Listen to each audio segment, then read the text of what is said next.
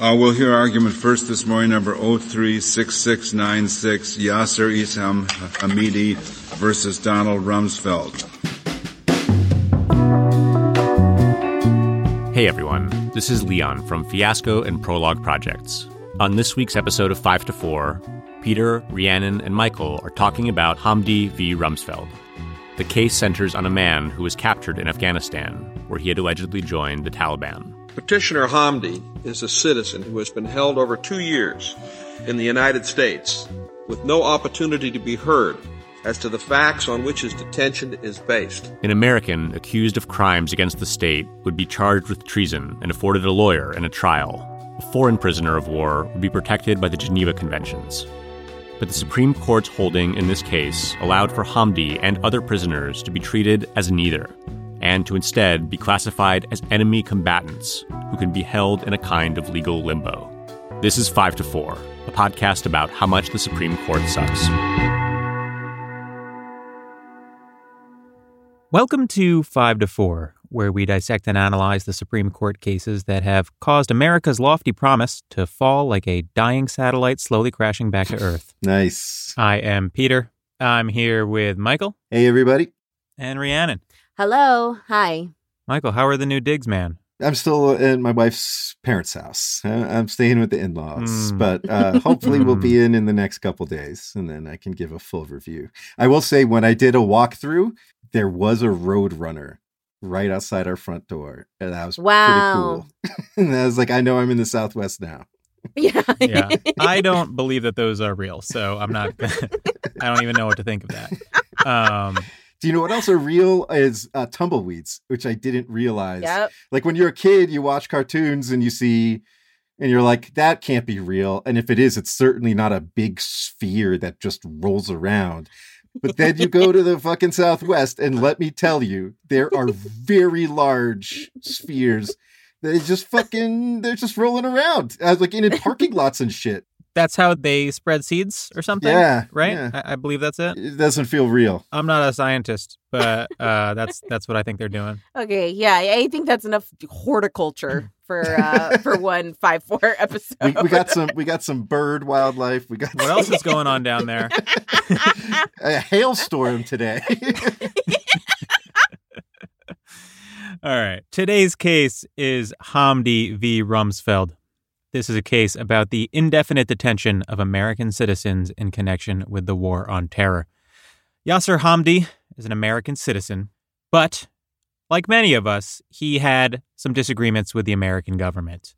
And while a lot of us go traditional routes like voting or attending city council meetings to try to foster change, he went a little bit unorthodox and allegedly joined the Taliban.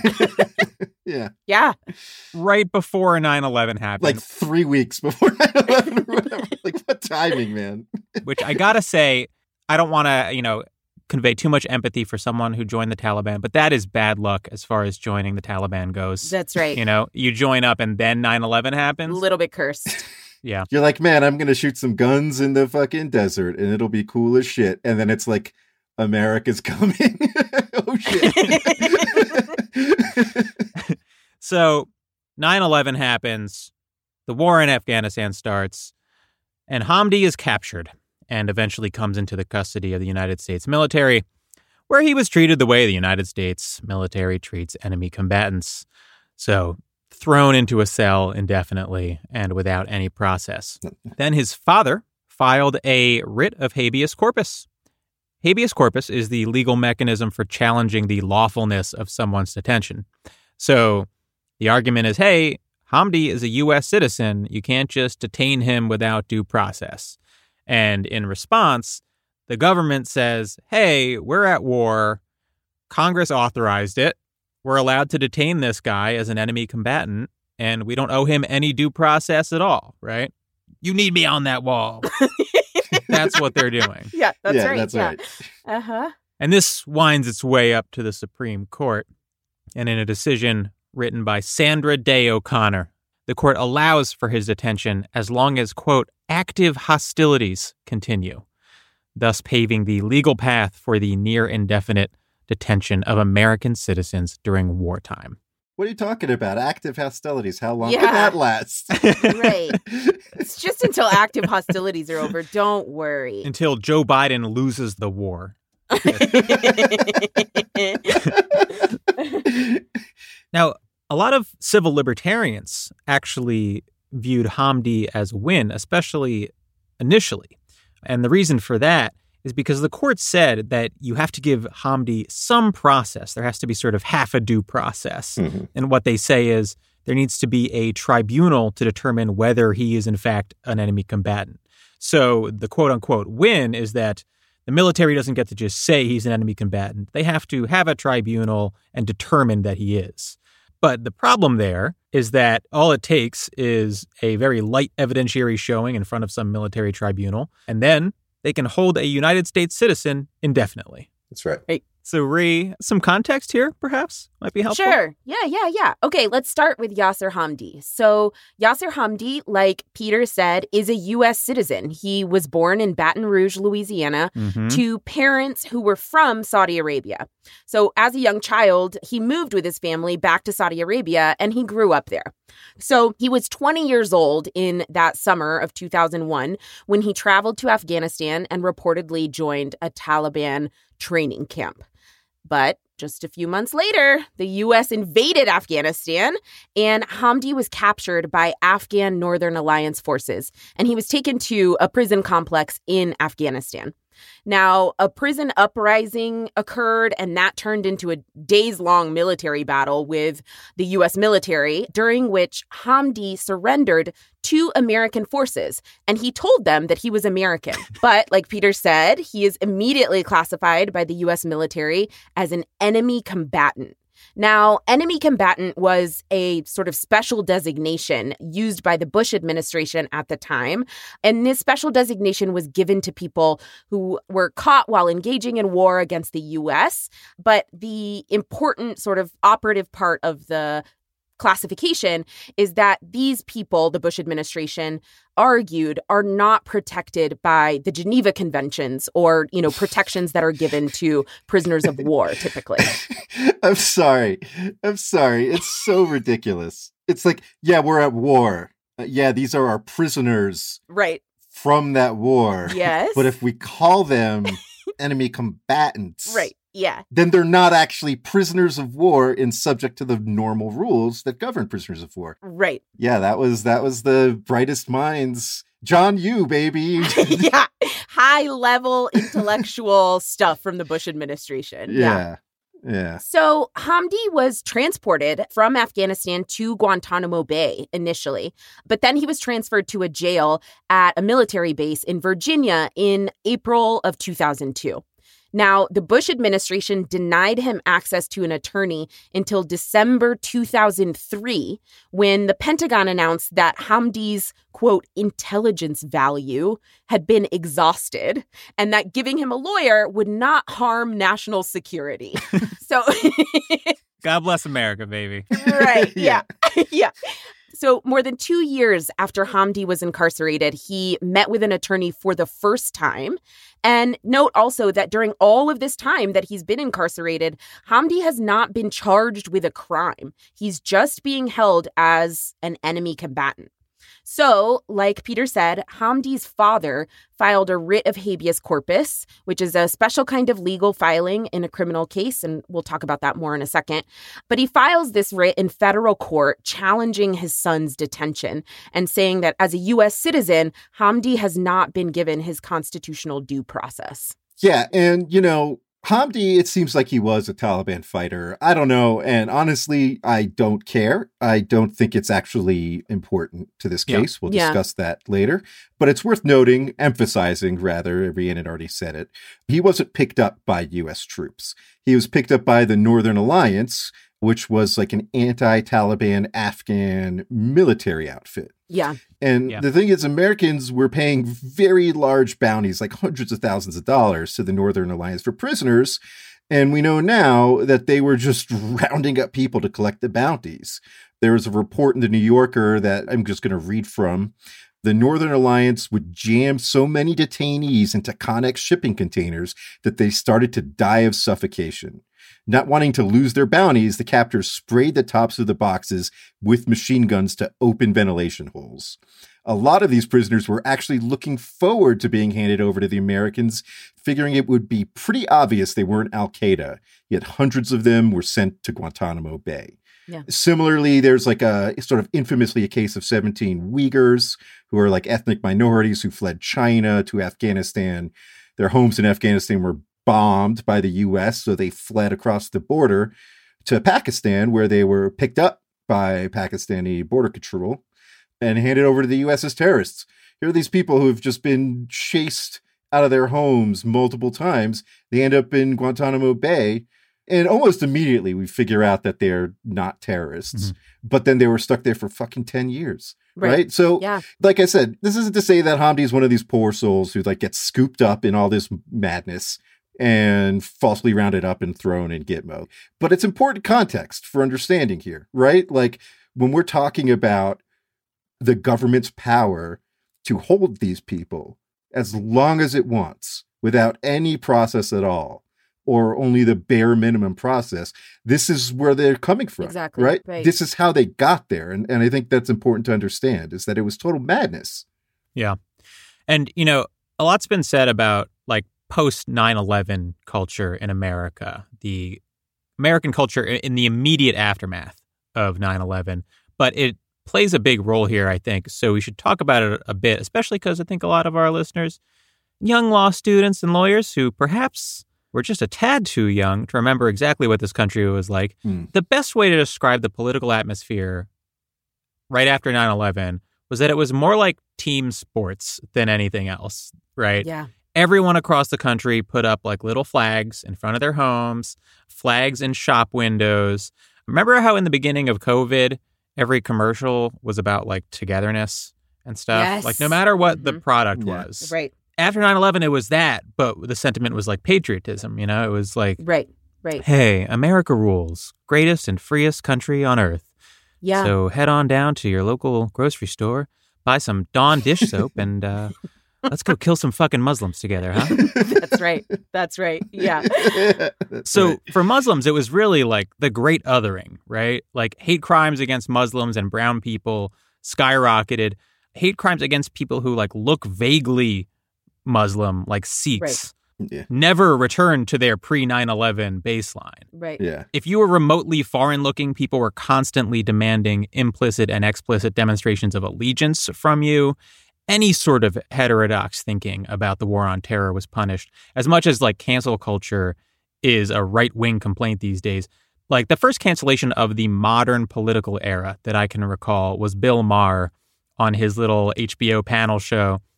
Someone said, well, you know, these terrorists were cowards. And Bill Maher was like, well, we're the ones lobbing cruise missiles from miles away. They stayed in a plane while it hit the buildings. Like, that's not really cowardly. And his show got canceled. For that. You know, fucking Dixie Chicks opposing the Iraq War got them like boycotted by all their fans. And France not committing troops to the Iraq War resulted in Congress changing the name of French fries in the congressional cafeteria. Freedom fries, baby. Yeah. The American brain was absolutely diseased. Like, and this is like the height of it. Yeah. So I was in 8th grade on 9/11. Being Middle Eastern, being Arab in the United States, being Muslim, looking Muslim, right, was an absolutely crazy experience, frankly, for a long time. I mean, you know, federal law enforcement was questioning members of the Muslim community all over the country. I have personal experience with this, right? People I know, people I love were questioned by the FBI in the days and months after 9/11. People who had no connection whatsoever, obviously, now came under a nation's suspicion by very nature of the fact of just being from a different place in the world, right? I think it really actually fundamentally changed the experience of being an immigrant, being Muslim, being Middle Eastern in the U.S. Being in school, being like young during this period was very odd because like every classroom discussion, the teacher would be like, so, you know, Jenny, what do you think we should do? And she was like, I think we should probably kill them all and nuke the entire Middle East. And the teacher would be like, interesting. Okay. And what about you, Robert?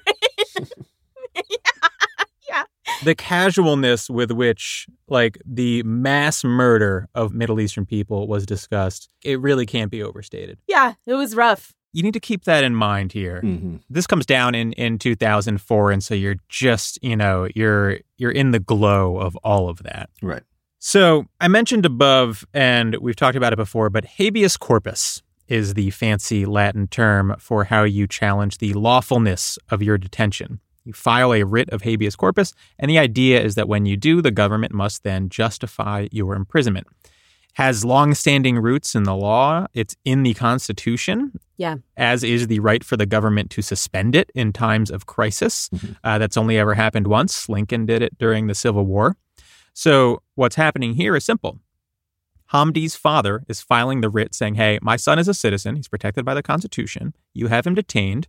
You need to either show a lawful reason why he's being detained, aka charge him with something, or you need to let him go. And of course, the court says, no thanks. Right. We don't agree. So the plurality opinion here, and we should talk about the votes a little bit because they're a little weird. The plurality opinion is written by O'Connor. It's joined by Rehnquist, Kennedy, and Breyer. Yes. Pod favorite. There's a concurrence/dissent written by Souter and joined by Ginsburg. There's a dissent written by Scalia and joined by Stevens. And there's another dissent written by Clarence Thomas.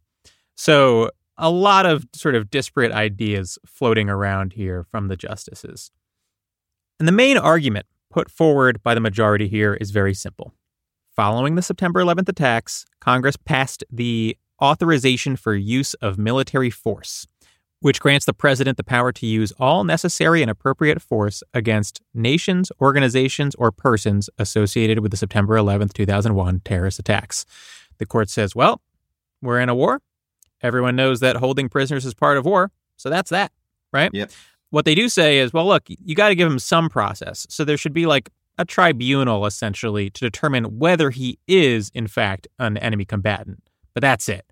Once it's determined that he's a combatant, he can be held indefinitely, even though he's a U.S. citizen. So the strongest rebuttal comes in Antonin Scalia's dissent, which is joined, again, only by John Paul Stevens. Mm-hmm.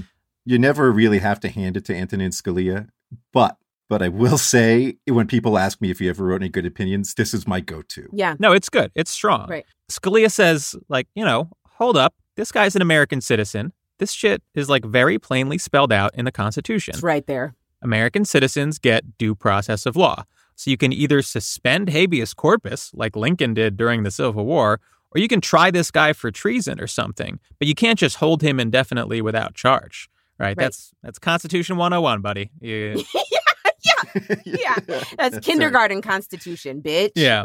So, instead of recognizing that fairly obvious truth, the court sort of invented a middle ground where there's a tribunal to determine if he's an enemy combatant. And then once that's done, it's open season. Why did they make up such a weird middle ground? What Scalia hints at, and I think is probably correct, is, well, they're nervous about interfering with military power during wartime, right? Yeah. And that's what the court's doing here. They're just being a little bit chicken shit because you have this massive military operation going on and you have these political and cultural forces pushing for it.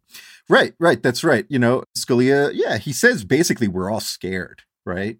But that's another way of saying that the majority is not only like an explicitly political decision, but that it's an act of political cowardice. Yeah. Right? Like everyone knows what the correct answer is here. It's precisely what Scalia and Stevens are saying. Mm-hmm. If you're wondering why someone as evil and awful as Scalia is actually taking the correct position in dissent here, I think there are probably a lot of explanations. One is that Scalia just didn't see the judiciary as being in a position to kind of create new judicial bodies from whole cloth. Historically, the idea of, the writ habeas corpus, it's in the Constitution. It's been used over hundreds of years, right? Scalia sees a sort of clear judicial role on these matters and doesn't think the institution should be creating sort of different processes for habeas. I also think that it it can be chalked up to, Scalia's personality. He's willing, I think, to be a little bit idiosyncratic, be a little bit different and bold and kind of unique on his opinions. And so you get him being one of the lone dissenters here. He taught me it's okay to be weird. Yeah. He's an e-girl. Scalia bathwater for $50. They just don't have the balls to actually tell the Bush administration, like, you have to treat this guy appropriately, right? Right. But the thing is, that's the whole fucking point of life tenure. That's the whole point of the courts, right? Like, this is precisely their role, is in moments like this to be insulated politically. Like, this is precisely the sort of unpopular decision courts need to be making, is saying, I know everybody's scared, but that doesn't mean we turn off the Constitution. Right. Right. That's their job. Yeah. And they fucking didn't do it because they were cowards. That's it. The only two people with balls were Scalia and Stevens, who was the only one who's been in the armed services, which is, I don't know, feels relevant to me for some reason. Right. But... Yeah. It's interesting because this is a good example of like the difference between doing something unpopular and doing something that is like truly heterodox, right? Like, conservatives are ready to overturn Roe right now and do all sorts of shit that's like politically unpopular, but they still have the support of the Republican Party, of private conservative institutions. There's no like bravery required on their part because they're siding with power in many ways. Sure. Yeah. But to grant alleged terrorists concrete rights and put pressure on the executive branch and the military in a time of like unprecedented bipartisan support for aggressive military action, that would have taken real courage. And, for all the grandstanding about the importance of the rule of law you see from conservatives, they didn't have the conviction in it to follow through here. Right. And also setting aside everything that you learn about checks and balances, right? The very point of the Supreme Court, like Michael was saying, and the point of lifetime tenure. So, it's not just like a lack of courage. It's also sort of an abdication of this really central, clear role that this institution is supposed to have in relation to the other branches of government. That's right. It's an abdication of responsibility. That's a great way of putting it. Yeah. So Souter concurs in part with the plurality and then dissents in part. So I want to talk a little bit about his dissent, which I think is also correct. He points to a law, 18 U.S.C. 4001A. Rolls off the tongue. Yeah. Now, the law says, quote, no citizen shall be imprisoned or otherwise detained by the United States except pursuant to an act of Congress. That law was passed in response to the Japanese internment camps of World War II. So what the government argues is, well, the authorization of military force by Congress gives us the power to go to war. There are other statutes that give us the power to take prisoners. So if you read it all together, Congress has given us the authority to detain citizens. And what Souter says is, hey, Congress passed this statute saying if you want to detain citizens, you need to get authorization from Congress. You can't just say, oh, if you read these laws broadly, they can be interpreted as granting authorization. Right. It needs to be clearly authorized. Right. And it's not. The law is designed to prevent citizens from being detained during wartime. So if a generic authorization of war from Congress can override the law, that sort of defeats the entire point of the law. The law has literally no function. Yeah. Right. Yeah. Yeah. It's interesting. Souter, it's disappointing that Souter's dissent isn't just a pure dissent because it actually works as a really nice pair with Scalia's because they both sort of make the same point. Scalia's point is there's this thing in the Constitution called the suspension clause that says if you want to hold American citizens indefinitely without charge, you have to suspend the writ of habeas corpus. And Souter saying there's this law that says if you want to imprison American citizens, you have to have an explicit act of Congress. And what the majority's decision is doing here is writing both those things out, right? Yeah. Writing the suspension clause out of the Constitution. Turns out you don't have to suspend habeas corpus to hold American citizens indefinitely. And writing this other law out of the U.S. Code, right? Right. Turns out just a blanket, authorization of war gets you all the way here, which is not the way it's supposed to be. And it's plainly obvious that's not the way it's supposed to be. Right. I think it is time for a quick break. And we're back. So I guess we are contractually obligated to talk about Clarence Thomas's dissent here. Yes. Clarence Thomas. All right, let me set this up. So Clarence Thomas files a dissent that is essentially a defense of the idea that the military needs unfettered discretion during wartime.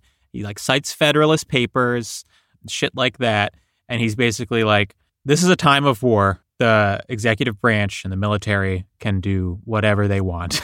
Right. He says it's the most important goal of the U.S. government. The point is protecting the homeland. Yeah. It's not, we use the term fascist a little more freely than your average podcast might, I imagine. But this isn't just fascist in practice. This is an endorsement of fascism as a concept. Yeah. It is. It is so authoritarian. It's hard to overstate. This thing is fuck yeah, the president can do this. He doesn't even need the authorization to use military force. This is his constitutional prerogative to do this, to round up American citizens and detain them indefinitely.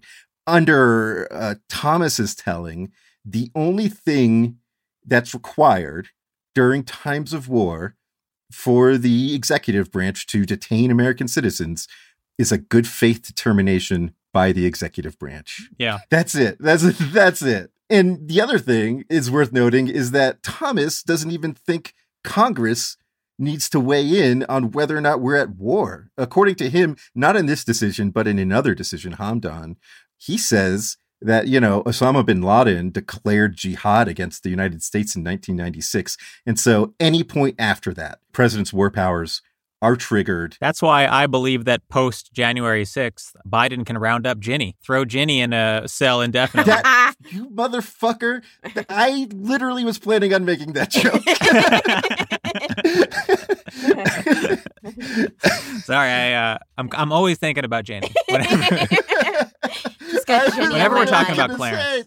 That's literally, I wrote that joke last night and I was so excited for it. Sorry. Yeah, I reread his dissent 3 times because there is something about it that is just so fascinating to me. And I think it's important to understand a certain part of conservative psychology to understand what he's doing here. Because if you're on the left and you look at this dissent, or you look at reactionary policy vis-a-vis Muslims generally, you might be struck by how intentionally brutal and cruel it is, right? Adam Serwer famously wrote that essay titled "The Cruelty is the Point" in The Atlantic a few years back, an attempt to sort of shine a light on what we're seeing out of conservative politics. And I think it was useful, but a big component of reactionary psychology that's missing from that equation is this idea that both the left and the right perceive the world as brutal and violent. But to someone on the left, the solution to a cruel world is to build a gentler one. And to reactionaries, the brutality of the world is a constant. It cannot be changed. And therefore, it must be met with brutality in kind. So to them, trying to fix a cruel world with kindness is naive, right? I made a crack about the whole Jack Nicholson in A Few Good Men speech, but that's what that speech is, right? Mm-hmm. You soft liberal morons need hardened men to do the dirty work, and the dirty work absolutely must be done because it protects us. Right. That's right. Clarence Thomas's entire framework for executive power stems from this idea that the military must be let completely loose against your enemies, not because the Constitution demands it per se, but because if you do not do it, you will lose. Yeah. And I think that's what you need to keep in mind when you're reading Clarence Thomas here. My only other thought about this dissent is that he makes a point to highlight that the court is not fit to address matters of military concern because such matters require particular expertise, which is a sentiment you see pop up from time to time. And I really enjoy it because the court weighs in on all types of social and political science and economics and whatever the fuck all the time. But military strategy is where Clarence Thomas draws the line. Yeah. Yeah. Any 13-year-old who's put some hours into civilization can do the basic work of a general. That's right. That's right. I read Sun Tzu when I was 22. Once war gets completely computerized, our generals are just going to be 15-year-olds. That's my basic theory about where we're going. Isn't that Ender's Game? Oh, yeah, that is Ender's Game, huh?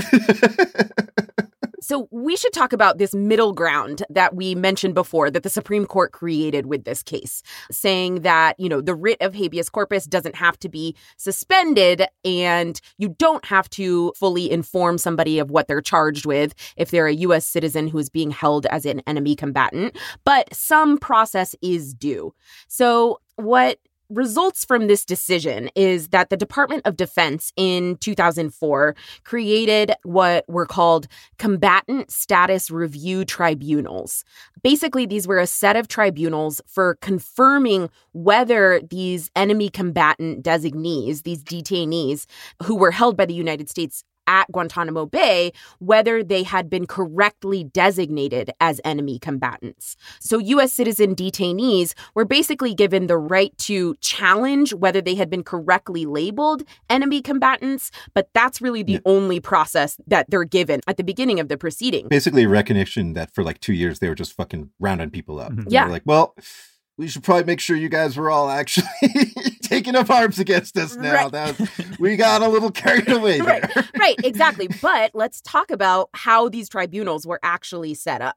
So first of all, none of the proceedings that happened at these tribunals were public. Right. And so they were not open to the public. They were not recorded and then made public, right? The rules of evidence at these determinations, the rules of evidence did not apply. And the government's evidence was presumed to be genuine and accurate. The location for where these CSRT proceedings happened were completely unknown to this day. They don't know like what room people were in at Guantanamo Bay or on a military base anywhere else. And the identity of the presiding officers, the people who were in this sort of judge role at these tribunals, is classified to this day. So on the one hand, the Supreme Court is saying, okay, well, yeah, I mean, you do get a little bit of due process, right? Yeah. You do have this special proceeding at least to challenge whether or not you were correctly designated as an enemy combatant. But what actual good faith determination is happening in this institution, right? That isn't public. The rules of evidence don't apply. Right. You don't know where it's happening. And the government's evidence is presumed by the legal rules in these tribunals to be correct. Yeah. And the government is the one saying these are enemy combatants. Right. So, it's a sort of M process, if any, right? That's right. And the thing about decisions like this, relaxing standards, right? During war, they always end up as like one-way ratchets, right? Like it's not the case that the conflict calms down and everything goes back to normal. For example, like this decision specifically contemplates the idea of an open-ended, non-traditional war on terror and says, we don't have to address that. There is a traditional war in Afghanistan. This decision runs for the length of the war in Afghanistan, right? As long as there are active hostilities in Afghanistan, you can detain people like Hamdi, citizens or otherwise. In 2012, the DC Circuit just says, actually, you can be detained for the length of the war with Al-Qaeda, which that's very different. And they cite to this decision. Right. And they're just like, actually, it's much more expansive than that. And now the government is arguing the same thing in front of the Supreme Court just this month. They're saying the same exact thing, that, hey, like active hostile activities are ongoing, so we still can detain people indefinitely. Yep. It's also not just about indefinite detention. This decision set the stage for the Obama administration assassinating an American citizen, like dropping a fucking bomb on Anwar al-Awlaki and killing his kids. In separate incidents, That's right. Killing his kids 6 years later in 2017. That's right. Yeah. Yeah. You can read the Office of Legal Counsel memo that is absolute bullshit. It's not persuasive at all, justifying this use of deadly force against an American citizen without any judicial process. And it quotes extensively from Hamdi. Hamdi is the first site in the document, and it's the most prominent site in the document. They quote from it constantly. Right. They're like, hey, if we can round up American citizens and throw them in jail because that's like an incident of war, well, killing people's incident of war too, so we can certainly fucking bomb them. Mm-hmm. And that is that. Right. And we're not talking about like across two trenches on the opposite side of a battlefield, right? Like shooting at each other. We're talking about a dude having a barbecue in Pakistan or wherever, having a fucking bomb dropped on his head. Right. That's what we're talking about. Right. Yeah. When you hear the term like slippery slope, it's easy to write that off as like fear mongering in a lot of situations. But when you're talking about the military industrial complex, yes, no amount of caution is too much. That's right. Right. This really did lead to 7 years later, the assassination by drone of an American citizen by Barack Obama. Right. And a huge amount of like the overstepping that you saw under the Bush administration was carried forward to every subsequent administration, never rolled back. Yeah. And from like a pragmatic perspective, what was the point of stepping on that slippery slope? Right. Like, what was the court even accomplishing Exactly. here? The Constitution's pretty clear, right? The guy's a citizen, gets due process, simple as that. But even if you want to be less formalistic and more pragmatic and say, well, the Constitution needs flexibility, right? What's the point of being flexible here? Right. There's only ever like a handful of citizens who end up taking up arms against the country. So it's not like this massive problem that the court needs to deal with. And if it does become a massive problem, the president can suspend habeas corpus, right? So what is the point of the court creating this little loophole? Exactly. It accomplishes almost nothing, and it places the law on a tremendously slippery slope. And if the government is allowed to designate citizens enemy combatants in a war that does not have any clearly defined enemies or borders or beginning or end, where is the line drawn? Yeah. And so in 2004, you could have said, well, look, the government isn't just going to start categorizing swaths of domestic citizens as enemy combatants, right? But then look at the rhetoric you're seeing out of the Republican Party now. Yeah. Like just last year, Trump was deploying federal troops against Black Lives Matter protesters. If someone told him about fucking Hamdi, it would have been the end of the fucking country. If Republicans held Congress and the presidency, is it really outlandish to think that they would categorize like Antifa or whatever as enemy combatants? Is that really a crazy thought? Yeah. And at the height of the BLM protests in New York, people they were kettling and then bringing in were getting interviewed by like FBI agents being asked if they were Antifa. Like that was happening. It's not nearly as far away as you think. And the legal groundwork is already there, thanks to our four brave souls, Sandra Day O'Connor, William Rehnquist, Anthony Kennedy, and Stephen Breyer. Yeah. At the time, this decision was sort of identified or praised even by being like a win for civil liberties, because the court said that a U.S. citizen detained as an enemy combatant has half of a due process right. Yeah. Giant win for Oliver Twist as he gets a single bowl of right, exactly. But what the decision ends up being pretty quickly thereafter is just fodder for the military-industrial complex to expand in ways that were definitely unforeseen, but now 20 years later are like completely normalized, right? Accepted. If you think about the massive surveillance operations on huge swaths of the country, not abroad, right? Like here at home, massive surveillance and criminal prosecutions of Muslims in the United States, in New York City, but all over the country, right? This decision sort of comes at like a really crucial time in the Bush administration's response to 9/11. And instead of taking that role and taking that timing seriously, what the Supreme Court did was green light a bunch of the normalization of the erosion of civil liberties in the Constitution. Yeah. A society forever on war footing. That's right. Yeah. Yes. And Peter was saying like, and what was this all for? I think to that point, for one thing, the Afghanistan war lasted 20 years, and so Hamdi could have been locked up for 20 years. And the government's arguing that it's functionally still happening, right? Right. So in their mind, they still could have him locked up if they want. But in point of fact, what actually happened was that shortly after this decision, they made a deal with him where if he like renounced his citizenship, they would ship him off to Saudi Arabia. Right. That's what happened. And that's the end of his story. So we have this like real bullshit half measure that like really sent us down a bad path. And for what? Right. For some guy that the government just released anyway. Right. Yeah. The functional outcome for Hamdi would have been the same if they had done the right thing that Scalia and Stevens were demanding. Right. That's right. Yeah. Mm-hmm. But the reason why so many people considered, and some still do consider this victory for civil liberties, though, is because things were crazy back then. Like, it's hard to overstate. Remember, like, we were torturing people like extensively, right? The Bush administration position at oral argument, Rhiannon talked about what process is due, your due process.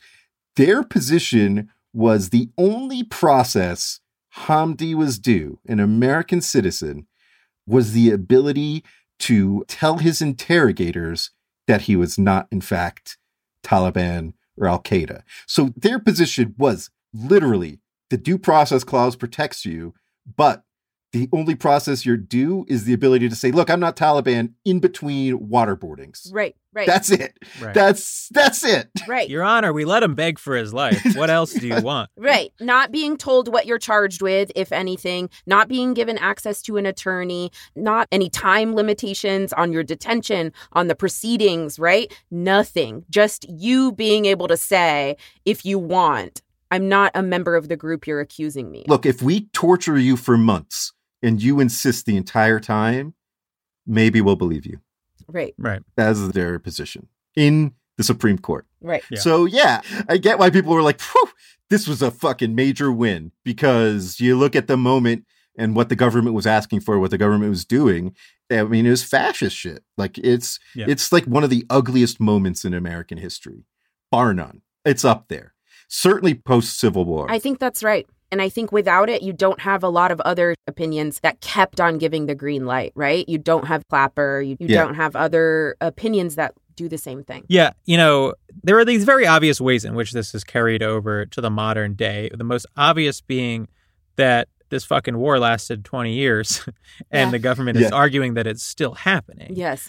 Right. But like materially speaking, the damage done by the court and the sort of casualness with which the court did that damage could not have been summed up better than it was at oral argument in U.S. v. Zubaydah. A case where this guy, Zubaydah, is currently at Guantanamo Bay being held and asking for certain testimony from CIA operatives about a black site, basically a torture site where he was present some time ago in Europe. And earlier this month, actually, just a few weeks ago, our favorite courtroom idiot, Justice Stephen Breyer, showed up to oral argument in the Zubaydah case in a really absurd way, in a way that demonstrates just how out of touch the Supreme Court justices are in understanding the ramifications of the Hamdi decision. He starts, for example, by asking Mr. Zubaydah's lawyer why Zubaydah himself cannot testify about his experiences. Right. Why Right. You know, he was tortured. Why didn't he just be like, yeah, I was there, I was tortured. Why can't he testify? This is so good. Justice Breyer, like, we're 20 years in. Yeah. He signed on to the plurality in Hamdi. From what I can tell, he doesn't actually understand what Guantanamo Bay is. Right. He fully doesn't get it. Right. The incredulousness of the lawyer talking back to a justice of the Supreme Court is so fucking good. Where Breyer's just like, why can't he testify? And the lawyer's like, he's at Guantanamo Bay. Right. Abu Zubaydah cannot testify. Why not? Because he is being held incommunicado. He has been held in Guantanamo. Why? Just out of, I mean, I'm not sure this is relevant. He's being held incommunicado. That's kind of why we're here, sir. He has been held incommunicado since they tortured him, because he was tortured, Right. and they don't want him to tell anybody that, right? He's not getting the process. You know what I mean? My client is Right. not being given the process that is due to other people who are detained.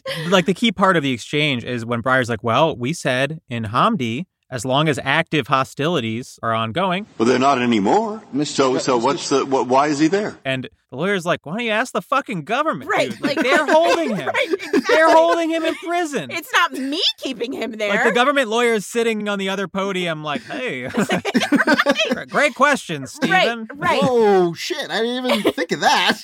And in maybe the most insane part of oral argument, Justice Stephen Breyer says, I mean, have you filed a habeas or something? Get him out?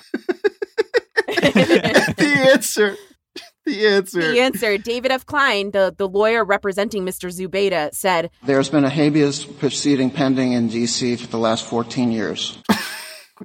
14 years. 14 years. You dumb motherfuckers created an apparatus so riddled with logistical holes that the habeas petition has been pending for 14 years. And rather than hearing that and thinking, wow, I live in a fucking awful country, which is the only thing you can really infer from that. Right. Breyer just starts to blame the lawyer. He's like, I mean, you just let it sit there. All right. No, I guess this is not relevant, but I'm just curious. Personally, I'm not handling that proceeding, but no, my understanding is that we've done everything we could to move it forward, but it simply has not moved forward.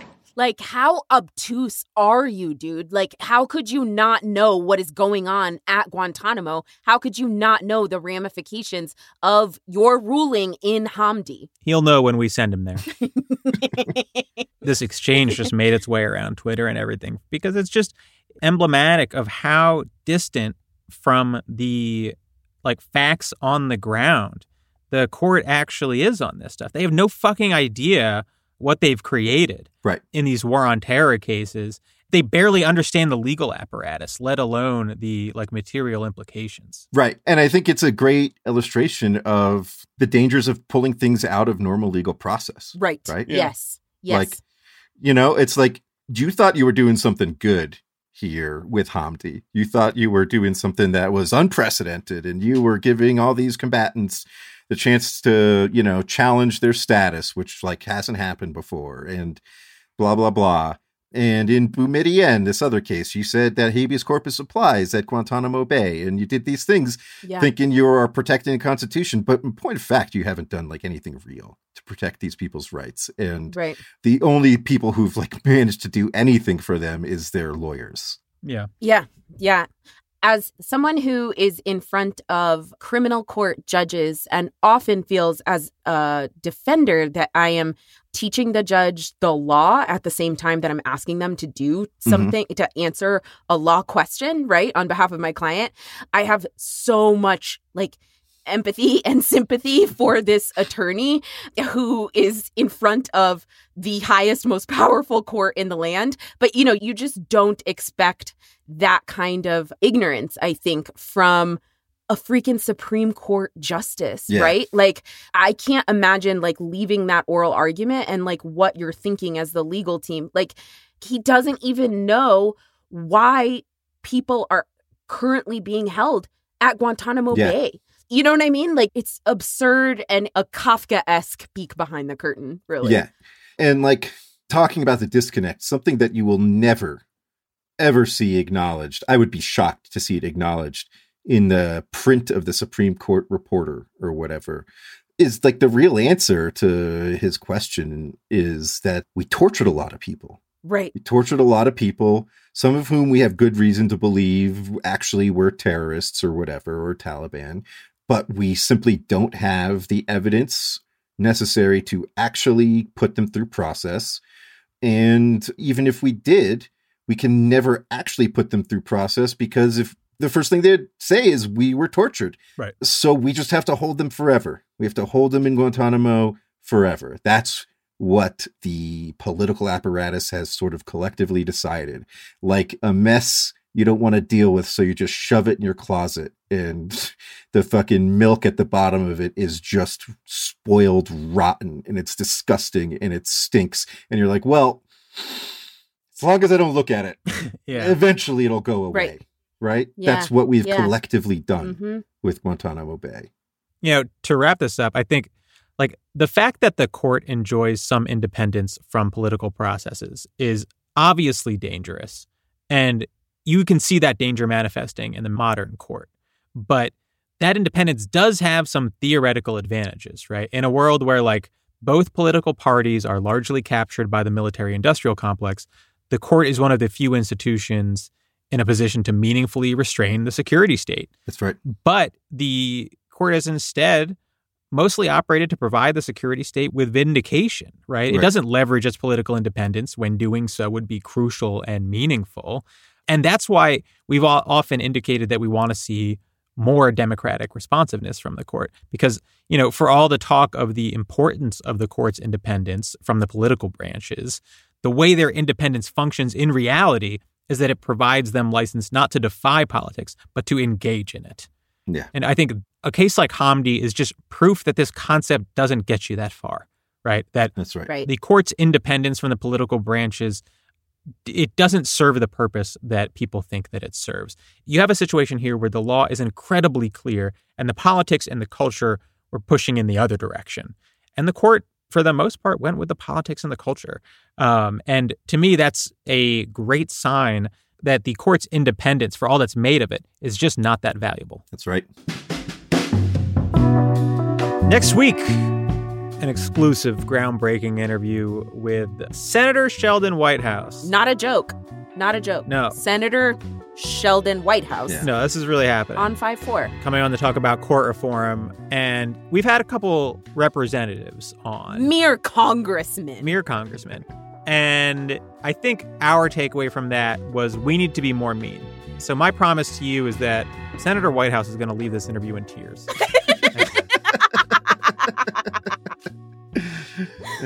Follow us on Twitter at 54pod. Subscribe to our Patreon for bonus episodes, events, access to a Slack, all sorts of shit. You wouldn't even believe it. Patreon.com/54pod, all spelled out. We'll see you next week. 5 to 4 is presented by Prologue Projects. This episode was produced by Rachel Ward with editorial support from Leon Nafok and Andrew Parsons. Our production manager is Persia Verlin. Our artwork is by Teddy Blanks at Chips NY, and our theme song is by Spatial Relations. I can't believe Peter had the same exact joke. January 6th, Ginny Thomas. I was like about to go into You it. paused too long. And you were like, boom! You went for the comedic effect, but I pounced. I had Ginny on the mind. Incredible. Thinking about our girl, Jenny.